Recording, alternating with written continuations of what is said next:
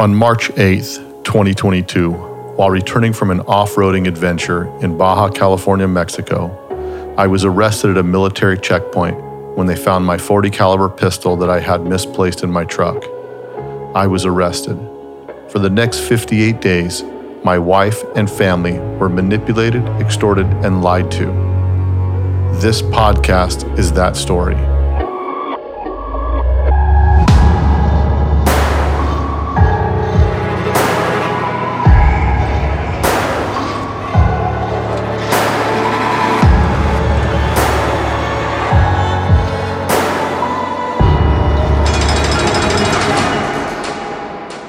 Today's May 4th, day 58. Today, I go home.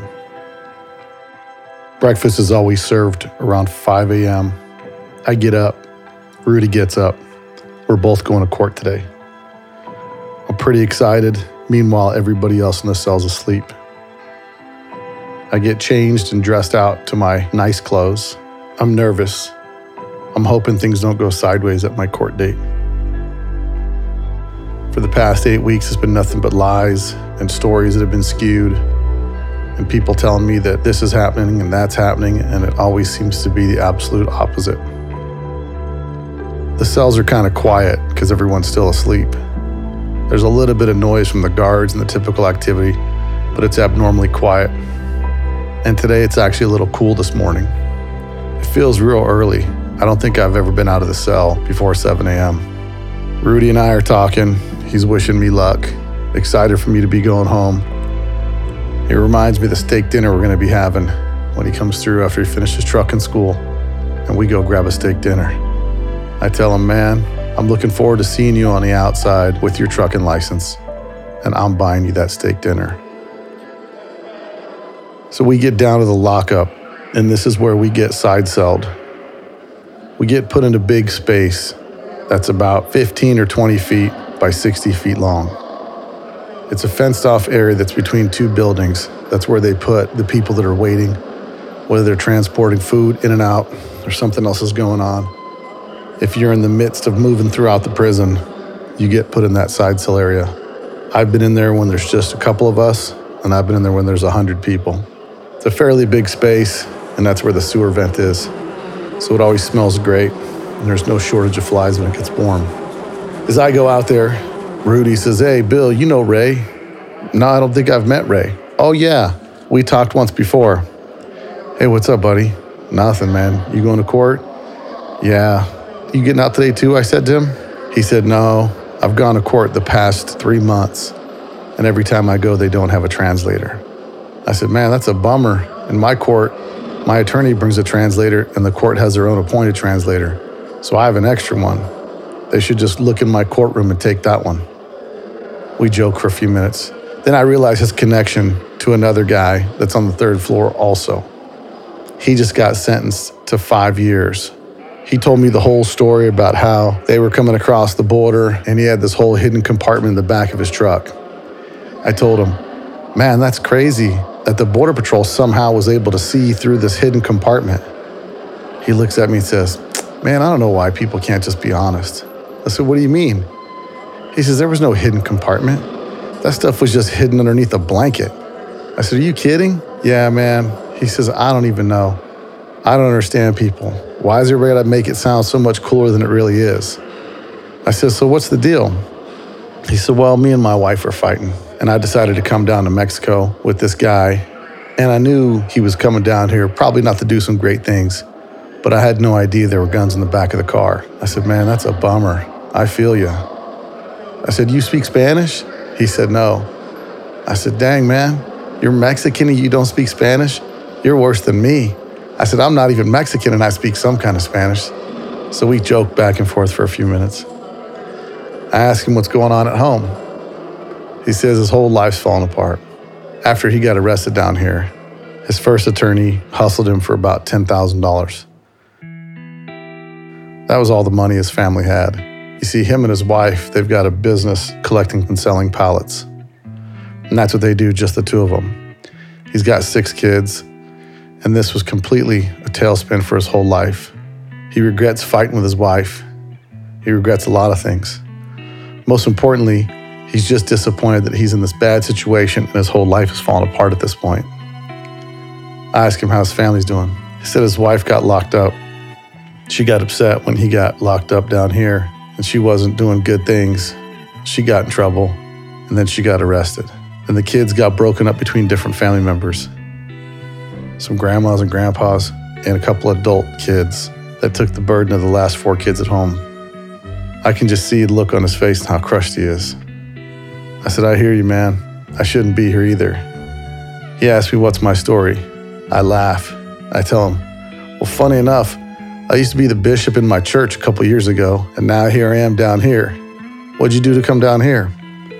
I said, I forgot I had my pistol in my truck. Oh man, that's bad news. You'll be all right though. You probably go home. I said, yeah, going home ain't soon enough, and it's cost me a mint of money so far.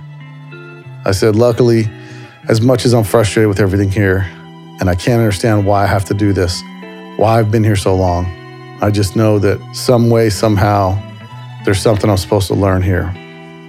I said, you too, man. I know that God won't test you more than you can handle.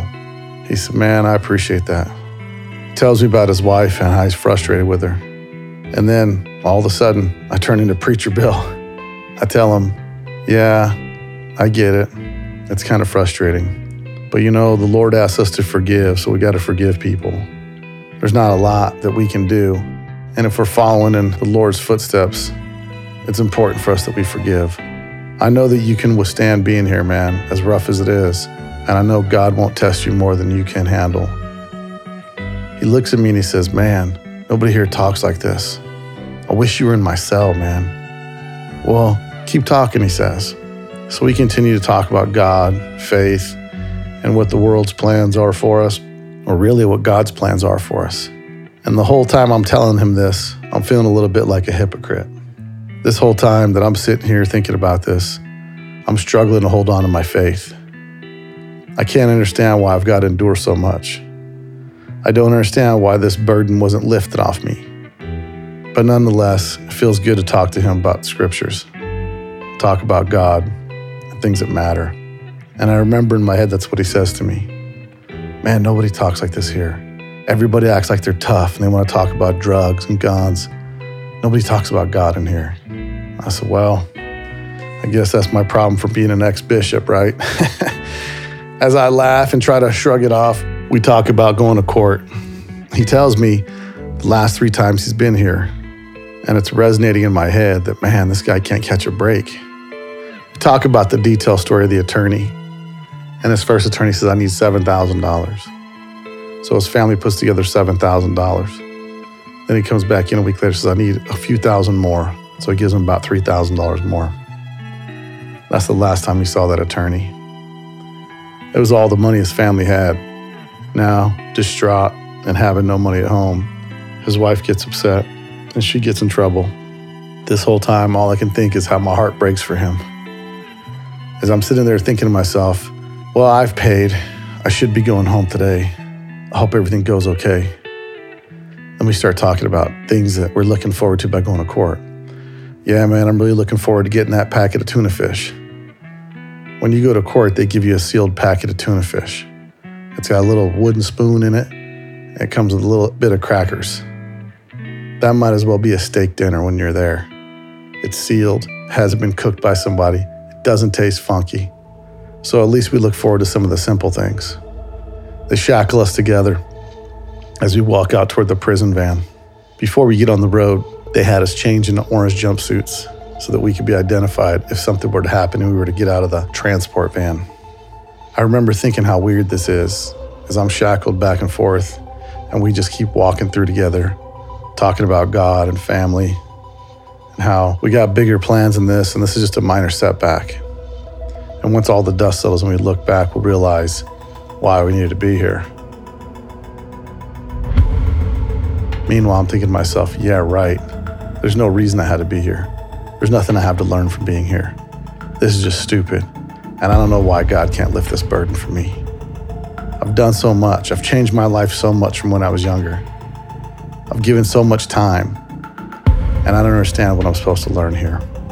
As we make our way to the booking exit, we get corralled with more prisoners. There's an older white guy in front of me. He's got to be in his 60s, late 60s. I'm talking to him. What'd you do to end up in here? Oh man, I had a little joint in my ashtray. Really? And you're still here? Yeah, I don't have anybody's numbers memorized. My bail set at $100 and I can't get out of here. $100 and you're still here? Yeah, but I guess I'll just do my time. I questioned it. I said, for one joint, they put you in here? He said, well, I had some prior arrests and some trouble with the law before, but hopefully they'll let me out when I get to court. As we're all shackled together, we walk into the van, and it's not easy to get in and out of the van when you're wrist cuffed and ankle cuffed. So it's a little bit of an ordeal. We get in the back of the van, and they close the doors. All I could do now is listen. And as we're riding, we're still talking about family and all these things. And I remember thinking as we're sitting on those steel benches in the back, and I'm 6 foot. They've got the back of a standard van cut down the middle into 2 benches over the wheel humps. That means when my hips are back up against the outside of the van, my knees are up against the middle cage. There's no room. I mean no room. We're face to face with a couple other guys as we're in the back of the van. All I remember is just listening to everything, hearing the Mexican radio, talk back and forth to the courthouse. Everybody in this van's going to court. These guys seem to have this, I don't know if it's a thrill to hit the speed bumps as fast as they can. And these aren't gradual speed bumps. They might as well be driving right over a square block. I remember how hard it is and thinking to myself, man, is this just disrespectful that they're doing this? Or are these guys completely unconscious to it? Anyway, I'm trying to figure out which direction we're going. I'm thinking in my head, trying to make a map as we're driving, and I'm getting all turned around. I don't believe there's a straight street around here. I keep hoping something will happen, and the back door will bust open and I can just make a break for the border. But it's nice to dream. I guess soon enough I'll figure out how to get out of here. So as I'm telling Ray my story, we're talking, and I explain to him what's been going on with me and how the guy that was supposed to help me out actually had no contacts in Mexicali, and that we're actually using the attorney who's a friend of the nurse. I was really irritated about this whole thing, and really irritated that I had to spend so many extra weeks in here because this guy was pretending like he was connected while my wife's been lied to the whole time. The more I talk about it, the angrier I get. But at least I think to myself, well, at least he's gonna have to spend the rest of my money trying to pay for my truck, get my truck out, get my personal belongings, pay my fines and all that stuff, which I'm assuming is all part of the deal. We pull up and stop. We must be at the new courthouse. I hear the gate open up. They get waved in. As we pull into that and the gate closes behind us, I can see through the front window what's happening, kind of. Now they open the back doors to the van, and we're in a sealed off parking garage. For the first time I get out, and it looks somewhat presentable. I thought, wow, this is actually like a finished building with concrete floor and everything finished. So me and Ray, since we're cuffed together, we get put into a cell. Another guy gets put into a cell. He's Mexican, but for sure he's a Wedo. He looks like a white dude. So Ray and I keep talking about God, faith, family, and all the things that are important. I'm wishing him the best of luck. As we keep talking, this other guy in the cell keeps looking at us. And I'm thinking, I know this dude speaks English. So I ask him, you speak English? He's like, yeah. Yeah, I noticed you kept listening to what we were saying. What's up, man? What are you here for? Oh, I'm here for ARMA. You too, huh? Yeah. So what's your story? Of course, everybody's got a story. He says, well, I live in San Luis, which is another border city, not far away. He says, I do armed security. So always I've got my gun belt and things like that on me, and I wasn't paying attention. I came across the border in the back seat of my truck. I had my belt with my pistol. As soon as I came across going back home, they stopped me, found my pistol, and now I've been here. I'm like, man, that's crazy. Are you from San Luis, Mexico? He says, no, I was born in the States, but my dad was born here. I said, so your dad got hookups or what? My dad's been trying, man, but it's hard. Of course, you know we had to pay some people to get out of here. I said, oh yeah, I'm familiar with that. He says, I should be going home today. I said, how long you been here? This is about 28 days. Man, and you know somebody? Good luck, bro. Yeah, he says, I should be going home today. I gotta use the bathroom so bad. I go to the window. Oficial. Baño? He looks at me as if he's irritated by my existence. Walks over, unlocks the door, takes me right over to the other side of the same cell that I'm in with an adjoining wall, and there's the restroom. So there I get to use the restroom. There's a piece of stainless on the wall instead of a mirror. I'm thinking to myself, I can't believe this. Please, God, let me get home today. Please don't let anything happen. Still not feeling 100% and really sick to my stomach. I'm nervous about how this is gonna go. I tell the guard I'm ready to go back in the other cell. So he brings me back over. I chill with the guys for a few more minutes. My court's at 9 o'clock. His court's at 10. It's almost 9. We're getting close. They knock on the door, mispronounce my name several times. I said, that's me. Let's go. They grab me. I turn around and tell Ray, hey man, good luck, man. God bless you, and I hope everything happens for you at your court, man. Hopefully they got a translator. I'll be praying for you, bro. They pull me out. I walk into the courthouse. As soon as they walk me into another room, there's my attorney on the other side of a piece of glass. And we start talking. He says, good morning, sir. How are you? I said, I'll be better tomorrow when I'm home. He says, don't worry, you'll be home tomorrow. I said, I hope so, man. I hope nothing happens. So I start to ask him some questions. Hey, do you know if they've picked up my truck? Is all my stuff ready to go?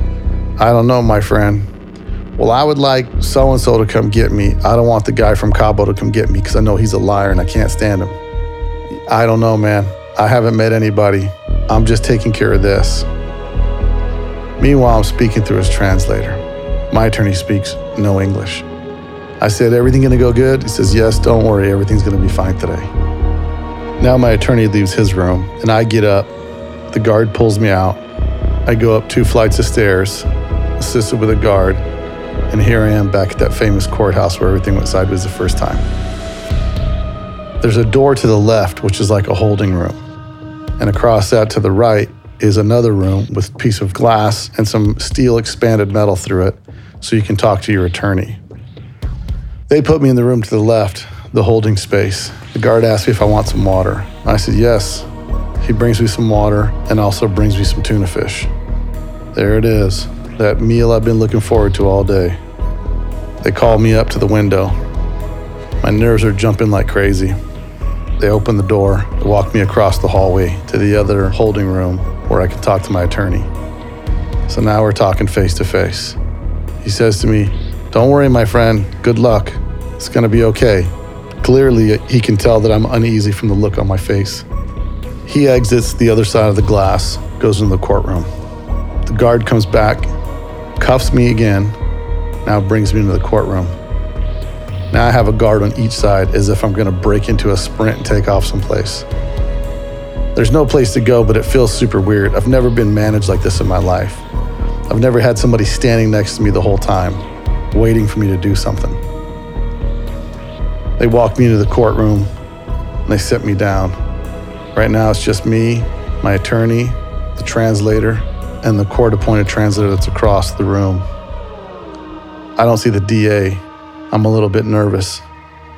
I'm hoping he's not going to change the plan. I'm really concerned because I don't think you can trust anything down here. Here comes the DA. He's a little bit fatter than I remember.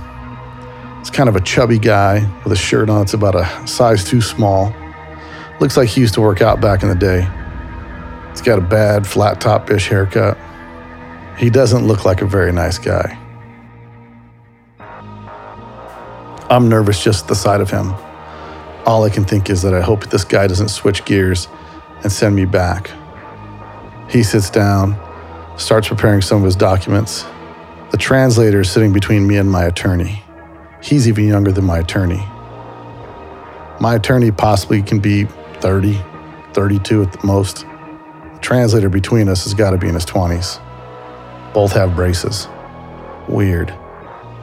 Here comes this honorable so-called judge. We all have to stand up as he enters the courtroom. Here he is with his N95 mask on super tight as he's 25 feet away from any other people. I really think it's so he could hide his face. We sit back down, and I'm super nervous. The court proceedings begin, and it starts with the prosecution side. As it comes back over to my side, and I'm listening to my attorney, he's basically telling them the story all over again. We're reiterating how the gun was legally mine, it was an accident, and I'm ready to make a plea bargain. Now I have to plead guilty, which makes me even more nervous at this point. But this is part of the deal, I guess. As things go back and forth, I must really look super nervous. My attorney keeps looking at me and kind of looking at me with this look of hope and giving me a little thumbs up.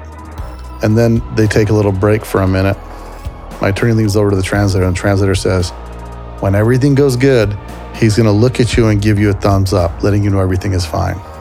So this is so procedural. They're going over the VIN number of the truck, the VIN number of my Can-Am that's on the trailer. They're going over all these unnecessary details. They're basically rehashing the whole thing, and it seems to be completely unnecessary. As they go back through the whole thing, my attorney talks to me for a minute, and he says, I need you to stand up. I need you to tell the judge that you're sorry, and that when you were in the cell, someone had told you to turn in the prosecutor, that you would get off if you said that. So you have to tell him that somebody told you to lie about that. As I'm recalling back to my first court date, I can't remember thinking to myself, things went completely sideways because I did not bear my testimony how I was prompted. I was prompted at the end of my first testimony in my first hearing to close my testimony in the name of Jesus Christ. I didn't. One of the reasons I didn't is they didn't take an oath when you started the court. I thought to myself, maybe that's too much. Maybe that's inappropriate. After the first court went completely sideways, I regretted not closing my testimony in the name of Jesus Christ. I was so disappointed in myself. I asked myself, where was my faith? You know, if you probably would have done that, Bill, things would have probably been different. But here I sit today, and I'm being told I need to denounce everything I said in the first court. I thought for a second, that's the reason why I didn't say it. I thought and felt this fear inside me that if I'd closed my testimony in the name of Jesus Christ in the first courthouse, what would I have said today? Maybe that was the Lord looking out for me. So I stood up and I said, Your Honor, I'm sorry. I was told by someone in the cell that I was with, which by the way, I wasn't with anyone, that I should say something about the district attorney. I apologize for saying such terrible things, and I'm sorry, and I pled guilty. Now I'm super nervous, because here I am, waiting for them to do whatever they're doing. And everything seems so procedural. They're going back and forth, talking to the clerk, all these things. They ask me to stand to be sentenced, and I'm absolutely terrified that this is going to go sideways. They say, Mr. Vasilios, the court has taken your testimony into consideration. You understand the laws that you've broken and that you shouldn't be bringing these types of things into Mexico, whether by accident or any means. This is a serious crime that you've committed. And because of this and your guilty plea, we sentence you to 2 years in prison. Because this is your first offense, we're going to give you consideration and put you on probation. You cannot leave Mexico for any reason, and you must keep in touch with your probation officer every 30 days. They finish the proceedings. I sit down. My attorney looks at me, gives me the thumbs up. Now court is over. Everybody's adjourned. And my attorney says, now we go across the hall and we go to the other court where they assess the fine. The guard again takes me out into the hallway. My attorney says he'll see me in the other courtroom. I go to another holding cell in the hallway. I'm still in disbelief that I'm here and in the middle of this whole predicament. I'm hoping I get out of here as soon as possible. Now my attorney calls me into the room before we go into the assessment room, where a different judge will assess the fines and penalties. He calls me into the room and we start talking. He says, well, when we get in there, just say that you're guilty and they're going to assess the fines, and then we're going to find out how much. And we're just waiting for the guy from Cabo to come pay the fines. I said, he hasn't called you? No, I haven't spoken today. Okay. Do me a favor, I tell his translator. I really need to make sure when I get out tonight that I have my wallet and my cash. He says something to the attorney, and he just looks at me and says, I really hate to tell you this, my friend, but when you get your wallet, there's not going to be any cash in it. I was really irritated about that. When I got arrested, I probably had about $600 in cash on me in my wallet. Now we go into the other courtroom. This one's got a female judge, and she's a lot faster and snappier than the last judge. We sit down, start to finish. This court takes about a total of 30 minutes max. Super procedural, real, rehearsed. Everything just seems like it's happened a million times over. They assess my fine and tell me it's 64,000 pesos, which is about 3,500 bucks. They said because of the circumstance of me living in the United States, they're going to increase the fine to this amount and I will not have to do probation. That's a relief to me. My attorney assured me it was no big deal either way, but I sure as hell am never coming back to Mexico, so don't plan on seeing me every month. This court wraps up. I get out. My attorney says, congratulations, my friend. Tonight you go home. I don't feel like congratulations are in order. I'm still here. I'm still shackled. It's been assessed, and my thoughts are, well, do I get to go someplace else? Nope. Right back downstairs to the parking garage is where I go, to the holding cell. I've been gone for about an hour and a half. I get back down to the cell. Ray's still there. I'm like, Ray, you didn't go to court yet? He said, nah, man, I already went. What happened? No translator again. I said, you got to be kidding me, man. My courthouse had 2 translators. Yeah, they rescheduled my court date for June. Man, my heart breaks for this guy. I feel so bad for him because everything with him hasn't even began. And he just has to go back to that garbage hole of a prison for another 30 plus days. I said, man, that's terrible. I hate to freaking hear this. He says, no, man, it'll be fine. Anyway, man, let's talk about God some more. So we keep talking about testimonies, scripture, faith, and all these things, which is really the first time that since I've been here, I've spent any time talking about this other than with my buddy Rudy. Rudy talked about how God has a plan for him, and I agreed with him. I believe God's got a plan for everybody. But I can't help feel so bad for my buddy. I just feel terrible for everything he's got to go through. And I'm somehow fortunate enough to get to go home. I have everything waiting for me back home. I didn't lose my wife. I didn't lose my family. I didn't lose my job. Everything's waiting for me. Meanwhile, as he sits here, everything has disappeared. He's really engaged in our conversation. And we're sharing experiences that we've had. We felt God in our life, and things to that extent. We get back to the prison, and here's where we get to do our strip search again.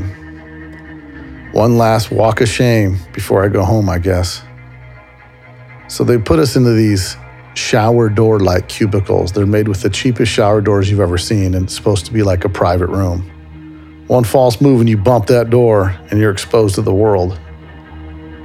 So you take off your jumpsuit, your sweatpants, turn your socks inside out, take your underwear off, squat, cough, the whole deal.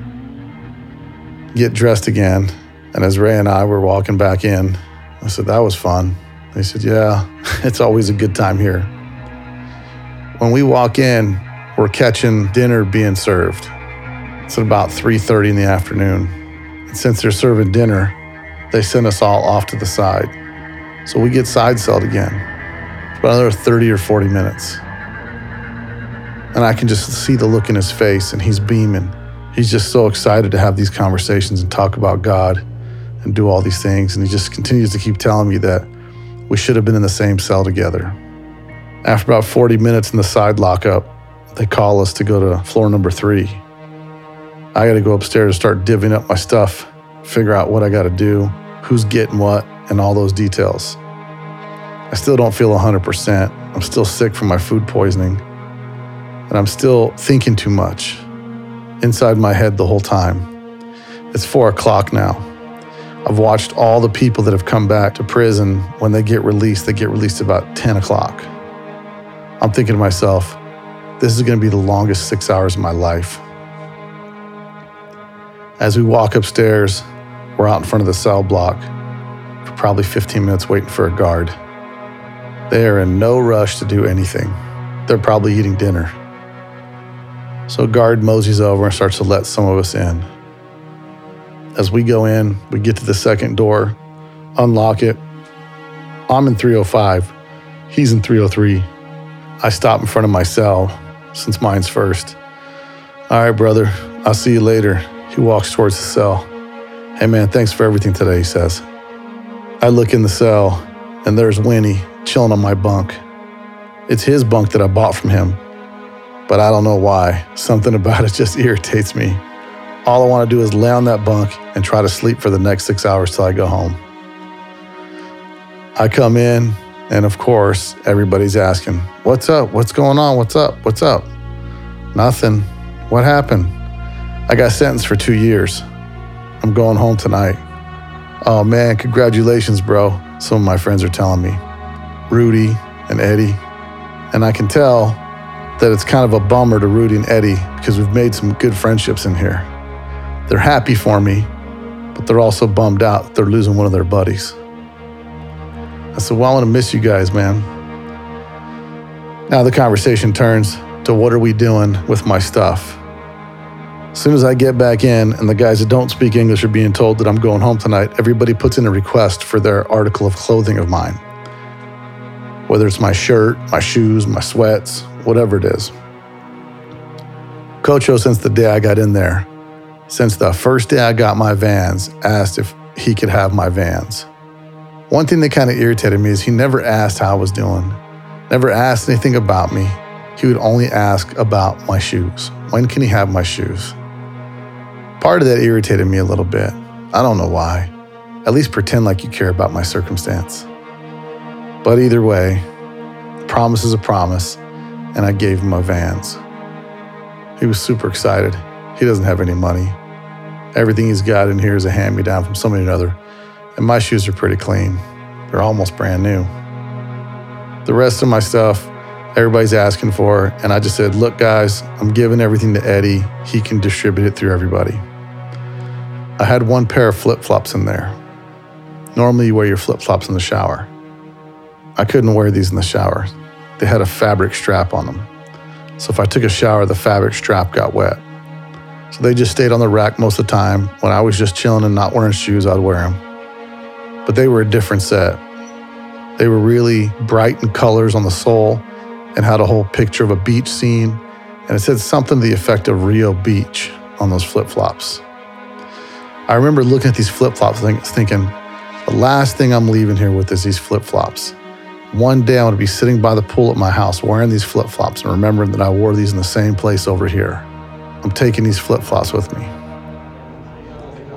Well, as time goes on, Pilot says, hey man, can I have your flip-flops? I said, no man, I'm taking these with me. Then the consensus starts. Oh man, you're probably not going to be able to take those with you. I doubt you'll be able to have those. You're not going to be able to take those with you, Bill. You might as well just leave them here. I thought, that's really irritating. Yeah, man, they're going to take them away from you, so, you might as well leave them here. I don't know. I'll think about it, I said. At this point, I'm getting a little short-sighted, and I just want out. As I'm laying on my bunk, trying to keep my curtains closed, or I should say my towels that I cut in half and made 2 curtains out of them. The volume in the cell gets to level 11 again, and it's super loud. The TV's going, you can't hear anything, and I'm thinking to myself, just hold on, man, for a few more hours, you'll get out of here. After dinner, when we got there, is when the notes start flying. They send what they call limousines to each cell. A limousine is a deodorant container with usually a note folded in it. And so what'll happen is cell number 4 will go to the bars and yell, "A las cinco, number 5," and they'll throw it. They'll hit your jug of water where it'll stop in front of your cell. You'll take it and you'll pull out any notes for number 5. Well, they get the notes, they're passing back and forth, and usually one person's in charge of this for the whole night. They're earning their keep. It goes through rotation. But usually Cocho did it a lot because that's how he ended up getting food on visit days and things like that. So they send a note through and they're like, "Hey, Bill, you got a note."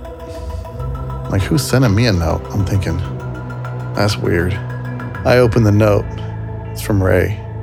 When we were downstairs talking, I told him that I might talk to my attorney about helping him with his case and see what I could do. His note says, "Bill, thanks a lot for offering your attorney, but I don't think I can switch at this point. My family's out of money and I gotta use who we got. But more importantly, Bill, thanks so much for talking today about God. I really needed that. God bless you, your family, and the whole world. Your friend, Ray." I take that note, I slide it in my binder. When I leave tonight, all I'm taking is my 2 journals and that note. I've got a couple of things where I've made some notes for the thought of telling the story in the future, and I've got them all together. I relax back on the bunk, start to think about how it's going to go down when I get out of here. I start to think, I don't have my wallet, I don't have any ID, I don't have a car, I don't know who's picking me up. So I just start to focus on TV. I try to wait for the time to go by. Now it's 9 o'clock, man. 1 hour left to go. I can't believe it. Talking to some of the guys, getting ready to go, because they should be coming around 10 o'clock. Everybody likes to tease you a little bit. "Maybe they're not coming tonight, Bill." Yeah, funny. That's funny, man. Rudy says, "Hey, man, I want a postcard from Las Vegas. You better send me a postcard from Las Vegas." I said, "All right, man, I'll send you a postcard." 10 o'clock rolls around. No guard yet. Up, I hear some keys jingling. Here comes a guard. He comes down, passes my cell, goes to another cell, grabs somebody, and leaves. They usually come walking down with some sort of paperwork. I'm familiar with most of the guards. Not my turn yet. Now I'm waiting. We start talking. Pilot says, "Bill, take these. You're going to lose your flip-flops. Take mine, they're broken." I said, at this point, I don't care. I'm ready to leave. Who cares if I even keep these flip-flops? "Yeah, you're not going to be able to keep them anyway, Bill. They're going to make you take some shoes and make you take some pants and all this stuff. So when you leave the prison, you take all your torn up clothes, the worst you got, because that goes into the general prison population that they let the guys temporarily wear while they're in a holding cell on the first floor."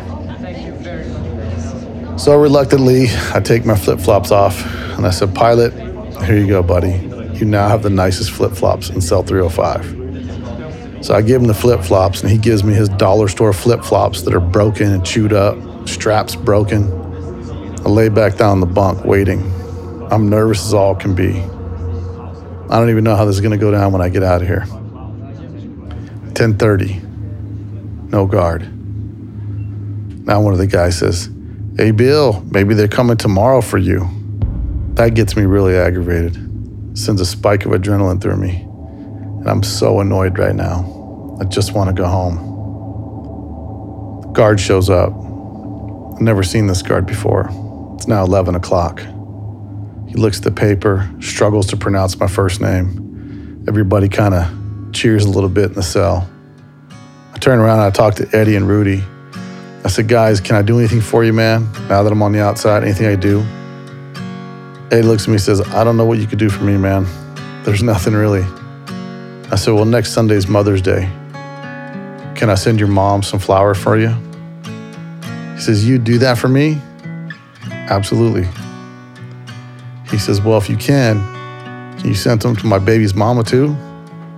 I said, "No problem, man." So he jots down the address real quick on my notepad. I grab my stuff, say goodbye to all the guys, and now I start the walk.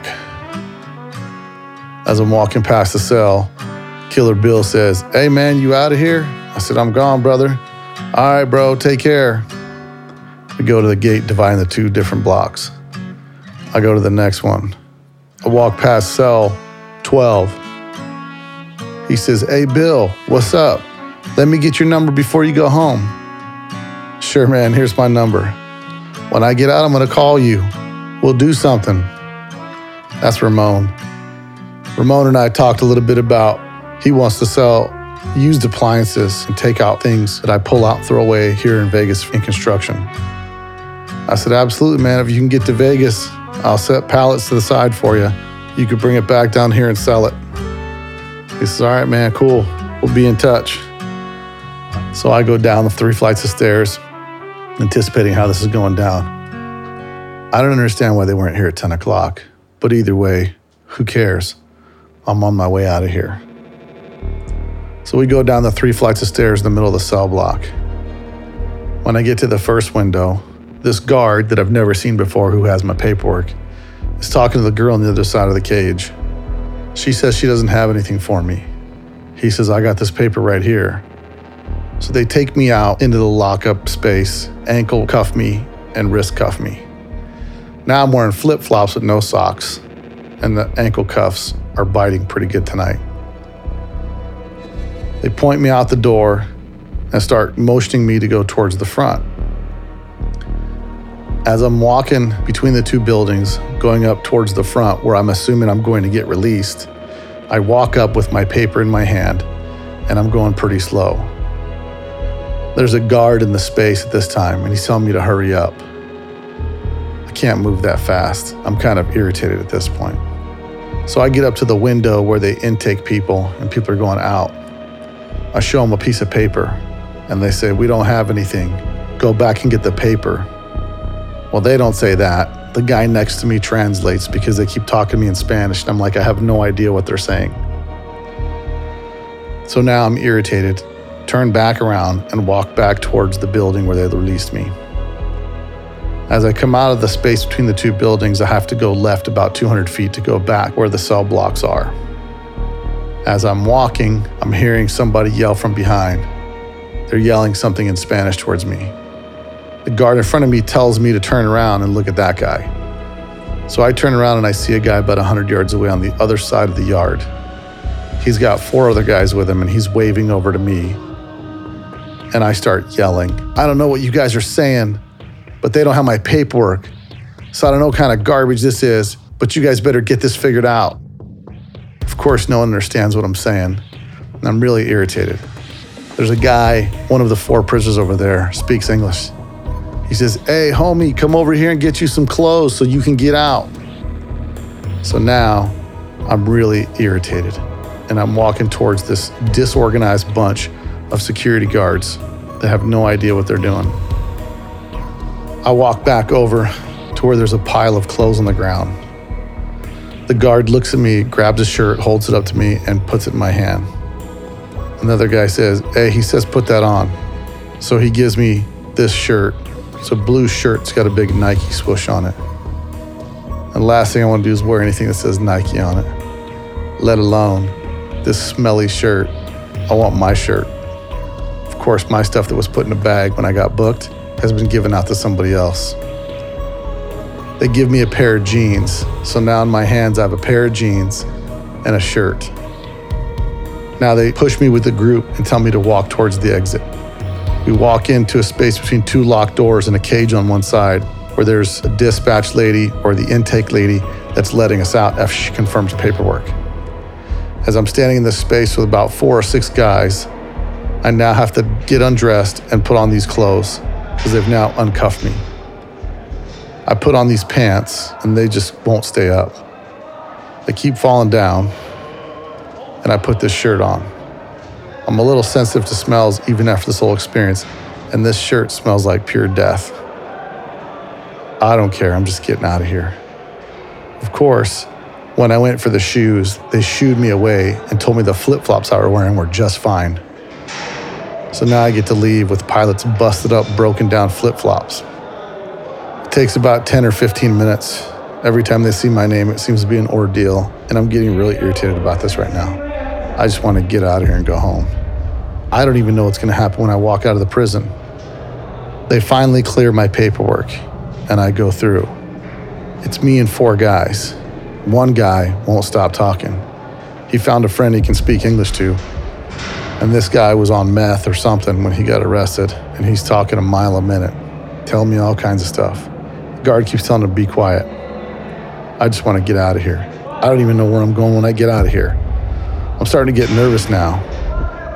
They take us back by the booking area, and I think I might be getting some of my stuff back. I don't get anything back. They keep us there for about 2 or 3 minutes. They open the gate, and now we're in the lobby area where people come in to visit people. This area is wide open. There's those temporary shower stalls to the left that they strip search you in. The whole right side is clear, with the exception of a handrail in the middle of a space that would divide a line that really serves no purpose. As we're walking through this space, I'm on the opposite side of the handrail that's about 6 feet long. The guard stops me, tells me to turn around and go around the backside of this stupid 6-foot handrail in the middle of an empty space. One last power move, I guess, for this guy before I get sentenced to freedom. Now they bring us all to the door, they take our cuffs off, and they walk us out. The door opens, it's pitch black. You can hardly see anything. You're inside the area where they parked the van from transport. So there's about a 12-foot fence around the whole area that's corrugated steel with barbed wire at the top of it. They walk everybody to the back corner and swing open the big steel door. As I walk out in the alleyway, I see nothing but a couple cars that are running, waiting for people, and I can tell immediately this is not a good neighborhood. As the door swings open and I'm standing there, I'm thinking to myself, how in the world am I getting home from here? There's 3 guys standing across the street, and one guy yells my name, waves me over, and starts walking. That's this loser from Baja. Man, I can't stand this guy. Short, pudgy, I could crush his face in 2 seconds. But he's got 2 guys with him that clearly look like they're up to no good. They're walking ahead of me about 10 or 15 spaces. I don't feel good either. I'm still sick from having food poisoning the past couple days, and now I just want to get across the border. We get into a Ford Expedition, probably late 90s, a real piece of crap.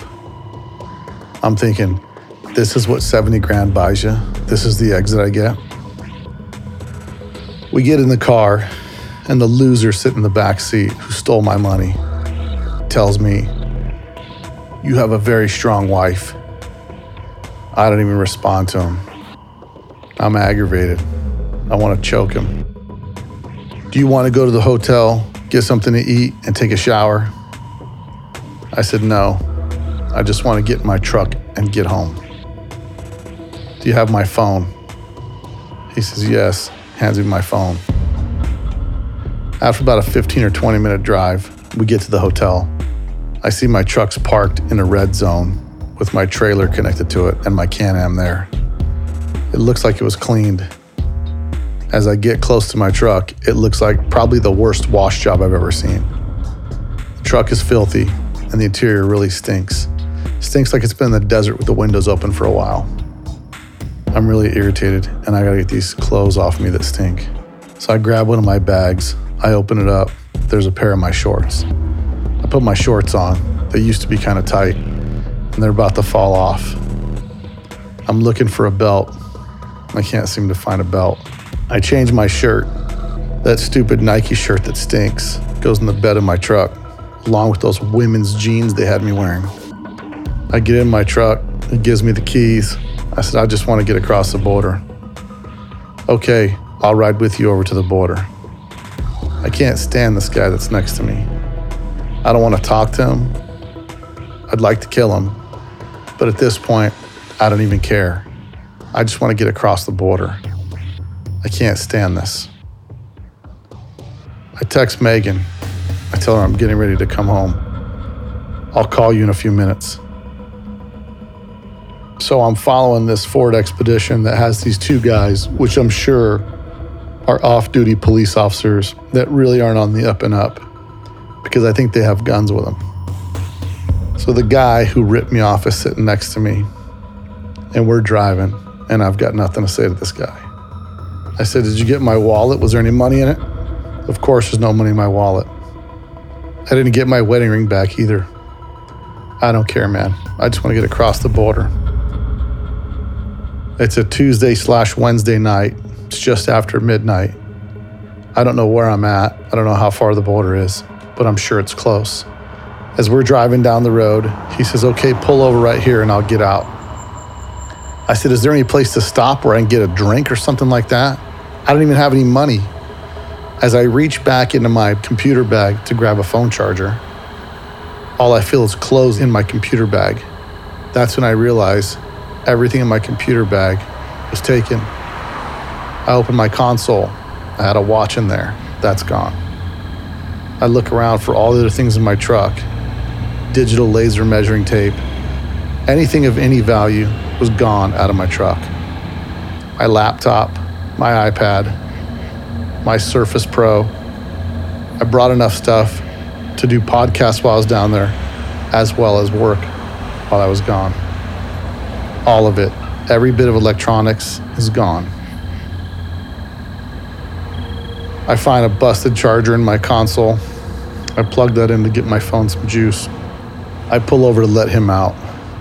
I said, "You have any money for me or anything? Because I got nothing and I'm crossing the border." He says, "I'll go get you something." So as I'm driving, sitting in this traffic, this line that seems like it's a mile long, he pulls back up in this truck, runs up to the window, hands me a Diet Coke and a pack of cookies, and gives me a $100 bill. "Here, I'll give you some of my own money," he says to me. I think to myself, I want to kill this guy. What a scumbag. That's my money. Anyway, he's gone now, and I'm in this line forever to cross the border. Meanwhile, I get Megan on the phone.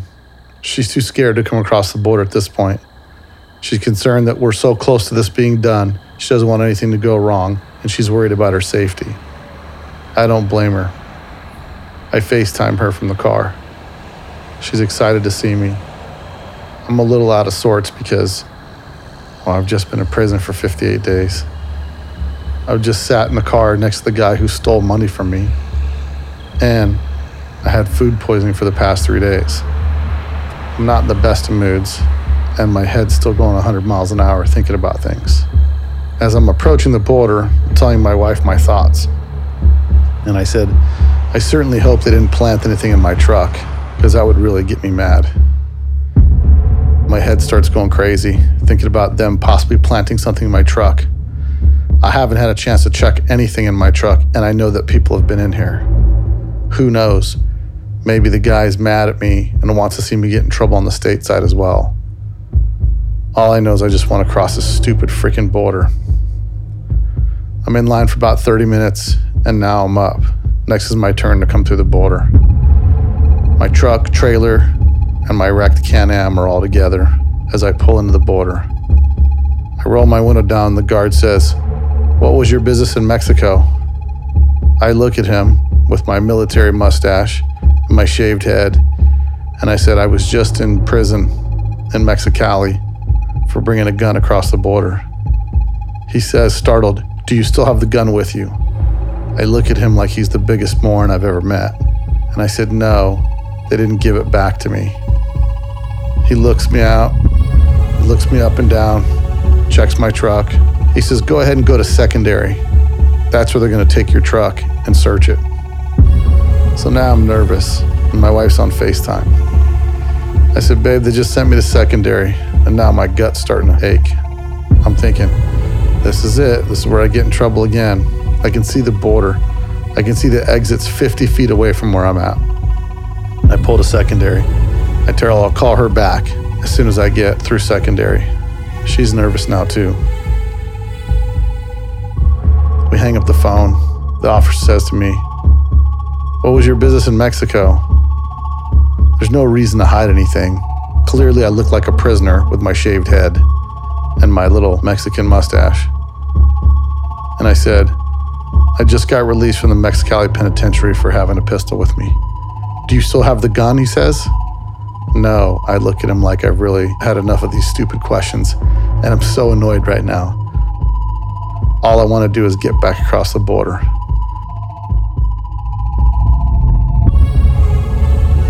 He asked me to step out of the truck. I get out with my flip-flops that are busted, and I'm holding my pants up. So now, I'm standing there as he goes through my car with a flashlight. I'm looking at things as well, and I'm seeing that there's all kinds of stuff in the back of my truck. Remnants of the things that they stole that they didn't need, that they threw in the back of my truck because they were conscientious thieves and didn't want to litter. They just threw that trash in the back of my truck. The Border Patrol looks over my truck for a few minutes and says, all right, you're good, go ahead and go through. So now I feel the sense of relief. I get back in my truck, I pull through that border, and now I'm in the States. Thank God, I'm back home. I'd call my wife. I'm headed towards the hotel where she's staying. It's in El Centro. I'm beelining it there. I've got a bad attitude right now. I'm really mad about this whole situation. I still can't figure out why I had to go through all that stuff, and I'm really irritated. I shouldn't be irritated. I should be happy. But for some reason, I'm just in a terrible mood. I don't know if it was arguing with the guards the last few minutes. I don't know if it's from not getting clothes. I don't know if it's from not having my flip-flops. Overall, I'm just mad, and I'm bitter, and I'm angry. And now I'm headed home, or at least to this hotel for tonight, because it's about 1 a.m., maybe a little bit after. I missed the exit to the hotel. That sends me into a little bit of a rage. I have to make a U-turn, get off the freeway 3 miles up, turn around, come back. I finally make it to the hotel that they're staying at. I pull through the parking lot, and I have to go literally around every single corner, and I still don't find any parking because I've got a truck with a trailer, and I'm irritated about that. I park it on the street, and at this point, I'd normally be concerned about things getting stolen out of my truck, but I really don't care. I'm irritated, I'm annoyed, and I just want to get home. I walk over to the front of the hotel where I see my wife. My son's videotaping me. My wife's really excited to see me. She kind of jumps up and starts running towards me, and I have to stop her. I still have food poisoning. And one wrong squeeze, and it's game over for me. So I do the only right thing to do, and I go straight to the lobby bathroom. I come back. My kids are laughing at me because of my mustache and my shaved head.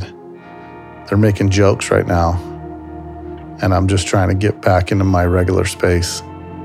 For the past 2 months, I've been in a whole nother world, and this is my crew.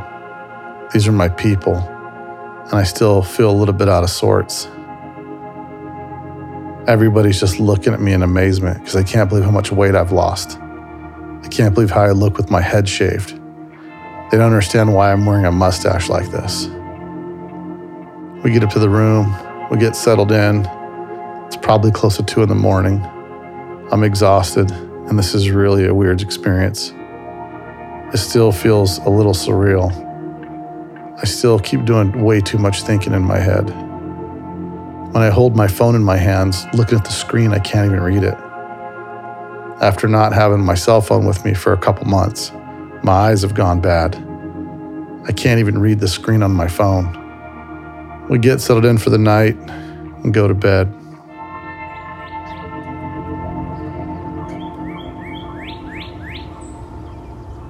Wake up in the morning, I assess my truck in the daylight.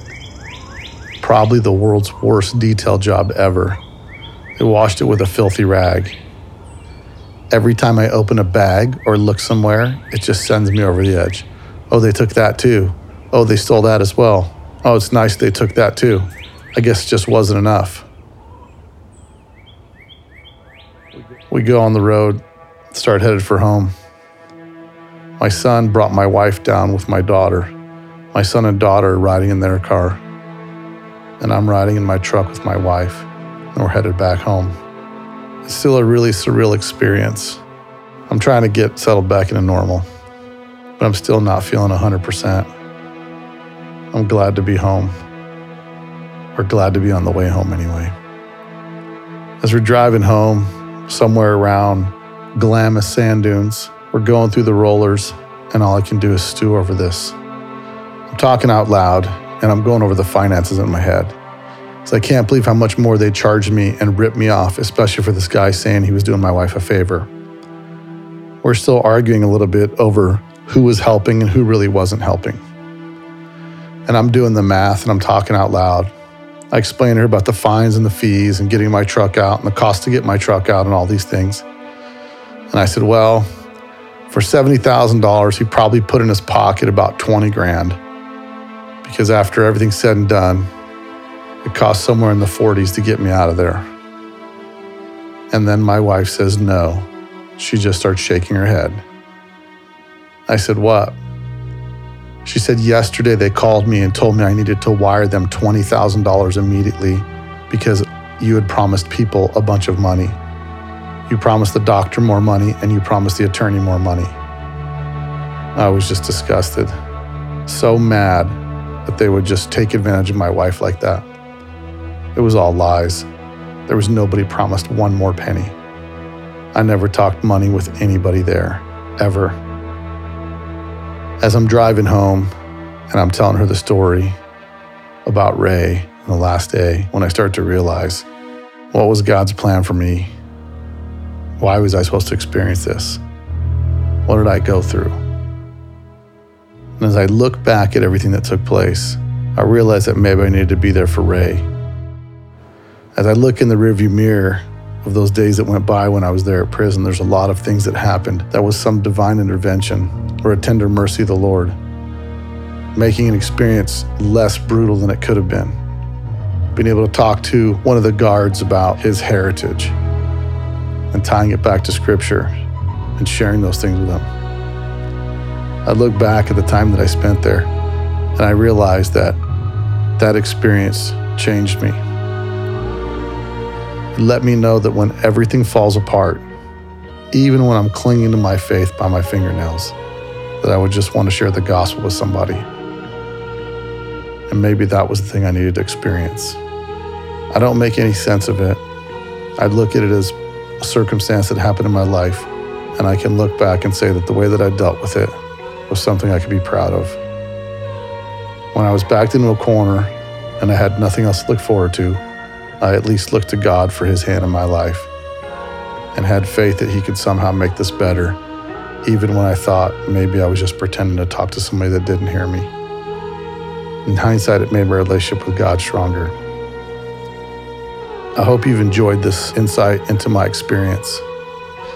In hindsight, I could sit and think of all the things I could have done differently, but none of that matters because it was my first and only experience that'll ever take place like that.